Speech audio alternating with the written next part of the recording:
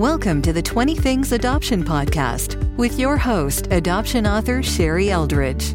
Adoptive parents will find hope here, hope that strained relationships with their adopted children can heal. Hi, my friends. Well, we're going to visit the subject of adoptee birthdays again today. I just recently had one. I'm well into my 7th decade of life, and I look back and I realize that there are so many things that I couldn't say or explain about adoptee birthdays in my younger years, but I just kind of like to share with you the new thoughts that I have about birthdays so that maybe the whole triad, adoptees, my fellow adoptees, birth parents, adoptive parents, foster parents, can glean some insight so that adoptees can learn to navigate those milestones in a healthy way. So anyway, let me just share a memory with you of my last birthday party. I was up in Michigan with my family. All of Bob's brothers were there and their wives, and many of our nieces and nephews were there. And we were sitting out in the backyard in this August afternoon in beautiful Michigan near the lake. At one moment, one of the nieces came out with a beautiful birthday cake. It was like probably 14 inches around, and it had a red candle, one red candle on it. And then I looked around and everybody, all my family, was standing in a circle. They had their iPhones up and they were singing Happy Birthday to You. And I tell you, it really touched my heart. I felt so incredibly loved by my family.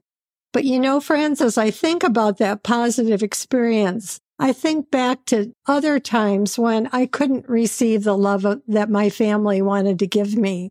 As you know, I've gone through a healing of memories time a couple years ago, so I am able to receive more than I ever could. But this was so wonderful. And family, I love you for doing that for me. I really love each one of you so very much. So today we're going to revisit the subject of adoptee birthdays and realize as I share these thoughts that these are my thoughts. I'm not trying to speak for all adoptees at all. I wouldn't presume to do that. But perhaps if I share my thoughts about what really goes on in an adoptee's brain and mind and body during a birthday year, everybody might be able to understand the adoptee better. And of course, that's always my passion, is that the adopted child will navigate well through life. So there's 3 things that I would like to talk about today. I'll tell you the 3 and then we'll go into detail. The first one is birthdays often trigger strong emotions. That's the first thing. The second one is birthdays might set up the adoptee for complacencies. And the third one is birthdays are opportunities for parents, both birth and adoptive, to prepare for the unexpected. You can't plan it, parents. And so I'll explain that more as we go along. But I think about my own mom. Aretha was her name. She was such a good mom and tried so very hard on birthdays to make me feel loved, to make me feel special. I have a picture of her black and white photo of the table that she set for me at the picnic table when I was about 5 years old, sitting with all my friends, all dressed up in pretty dresses and stuff around the picnic table. And everybody was having fun, but I was pouting. Sure, I couldn't have told you at that time what was going on in my mind. I know now that I was very sad. I was missing my birth mother, my first mother, as we say now. Beautiful Elizabeth, who was my first mom, who gave me my first home, whose heartbeat became the rhythm for my life, for the dance of adoption. And I was missing her. I didn't even know about her then, at least in a verbal way. But of course I did, because I grew in her womb. We will always be a part of our first family, and we love them very much. I wish that, as many of you know, the reunion that I had with Elizabeth ended in rejection of her to me. I wish that could have gone differently, but you know what? She just wasn't ready to work through all those issues, and that's okay. She did the best that she could. So anyway, going on from there, I might have said I feel sad, but I think when kids feel so sad about losing the first family, that it comes out as anger. And that's the way it was. And I can just see my mom, when I was pouting at the table and she was saying, oh my gosh, I wanted this to be so special for her. I've made a cake and I've invited all of our friends and we've got balloons. And she's just sitting there pouting. What have I done wrong? And it will always be a temptation for adoptive and foster moms to feel guilty, like they'll never be able to meet the needs of this child of theirs. That's a lie from hell. Don't believe that, adoptive and foster parents or birth parents. You can know the needs of your child. So anyway, I know that when I was a child like that adoptees comfort themselves through fantasy. So I, in a very unconscious way in my brain, I was probably fantasizing about Elizabeth, my birth mother, and maybe even my birth father. I don't know, but it was all there. As I've gotten older, I may have wondered, well, why did she place me for adoption? Was there something wrong with me? Was I too small? Did I cry too much? There were many extenuating circumstances about why she placed me for adoption. But all that is going on inside the adoptee's brain and heart. And so that is the first thing, that birthdays trigger strong emotions. For the adoptee is tremendous grief. For the birth mom, I would guess it might be guilt. Did I really want to do that? And third, for adoptive moms, self-condemnation, like I spoke about with Retha, that maybe she was condemning herself, that she didn't do something just right. Or maybe she was condemning me if she had expectations of me. Okay, so the second point that I'd like to talk about is that birthdays might set the adopted child up for complacency.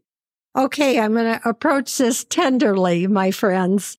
Many adoptive and foster moms just want to make birthdays a very special day or gotcha day. And by the way, I don't believe in gotcha day. That puts too much emphasis on the child. And I'll explain more about that later. But it puts too much pressure on the child. There are many adoptive moms who will say to me, if I tell them that their child may be sad on their birthdays or they may experience anger or whatever, they'll say, well, my child is just fine. She's perfect. We're very close. Well, fine. But remember that there is a titanic loss in the bottom of the heart of that adopted child. She may sense all your expectations, especially on birthdays, to agree that she feels special and everything, but it may not be authentic. It may not be her real self, and you don't want that.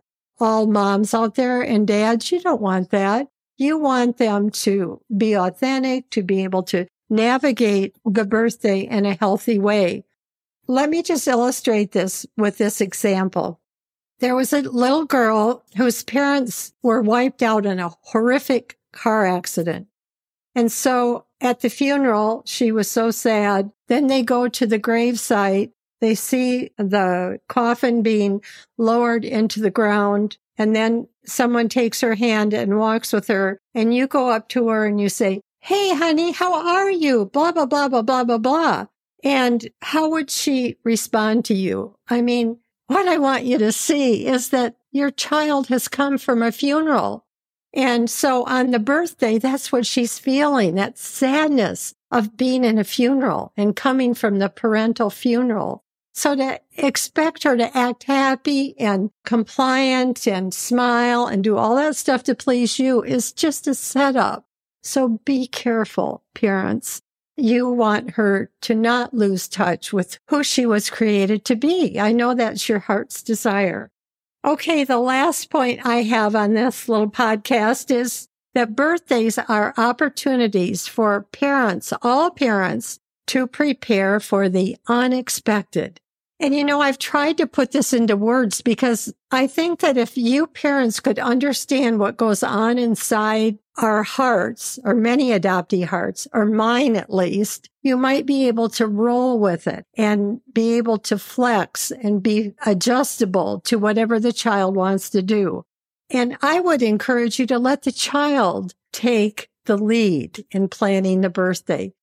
Maybe tell them, we would love to have you plan your birthday. So here's some of the different activities that you can do. So you might want to verbalize, we can go to the pool, we can go on a walk, we can go to a movie or whatever. But realize that volatile emotions within the adoptee can happen at any moment, okay? With that in mind, just here are some ideas about planning it. Maybe take a whiteboard, and have, these are the different things that we might do throughout the day. And maybe don't even bring it out until the morning of the birthday, because if you bring it out the night before, then the child's going to get all nervous about it and feel scared. And so list the different activities that you might do together and let the child choose the first one. So say she wants to go for a walk.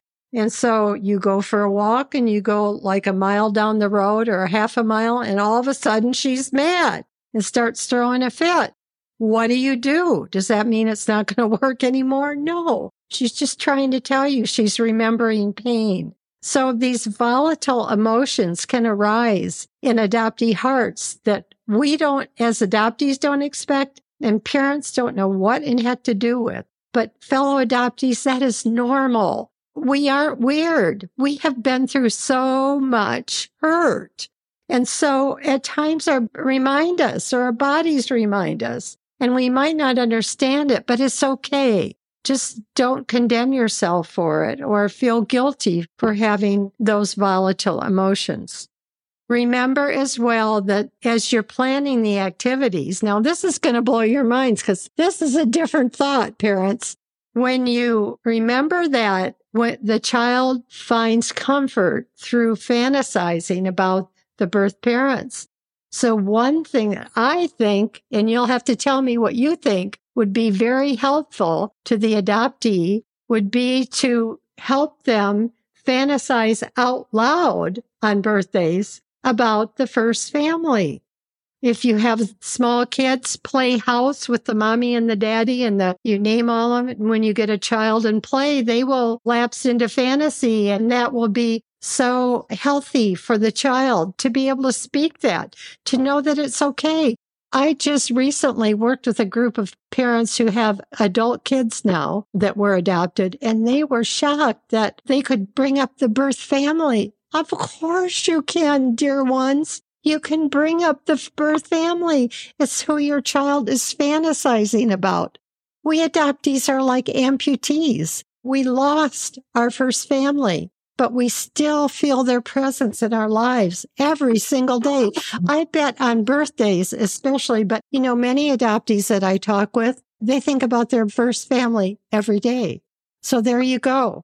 But anyway, does that kind of blow your mind? I mean, you can signal that it's okay to talk about her birth family or his birth family. So you can do it when they're little through the toys and stuff like that.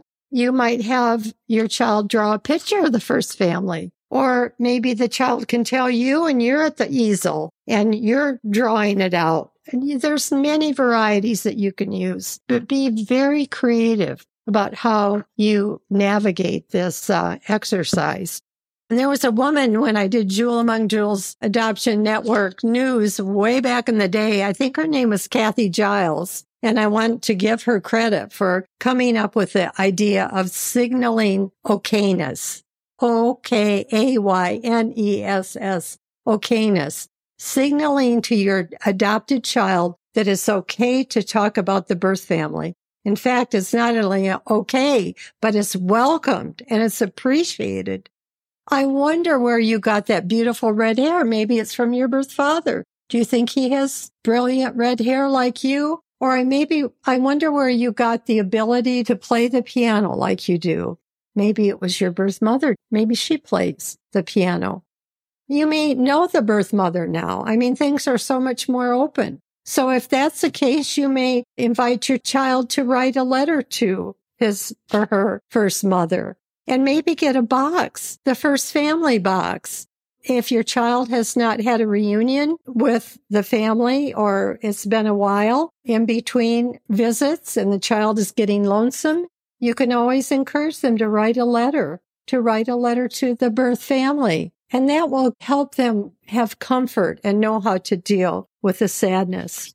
Another idea is to get a feelings chart. I've got one that's like a big circle. And make several copies, one for each person in the family so that you can identify what's going on. And a lot of times when I look at that chart about anger, I can see that anger shows up in many different ways. And of course, anger is covering up the sadness. It's the only way adoptees know how to deal with the sadness is the anger. So try the feelings chart. You can get that on Google. There's lots of varieties of it there. Absolutely free. That's about it. But I just want to encourage you to be parents to let go of your expectations for birthdays. Don't expect your child to be happy. Don't expect them to be compliant. Don't expect them to do what you want them to do. Expect them to be themselves and roll with it. Just do whatever you can to let them work through those volatile moments, which they will have. So I would love to hear from you. Respond to me on my blog or follow me on this podcast. SherryEldridgeAdoption.blog is my blog post. And then, of course, this podcast, 20 Things Adoption, at any of your favorite podcast stations.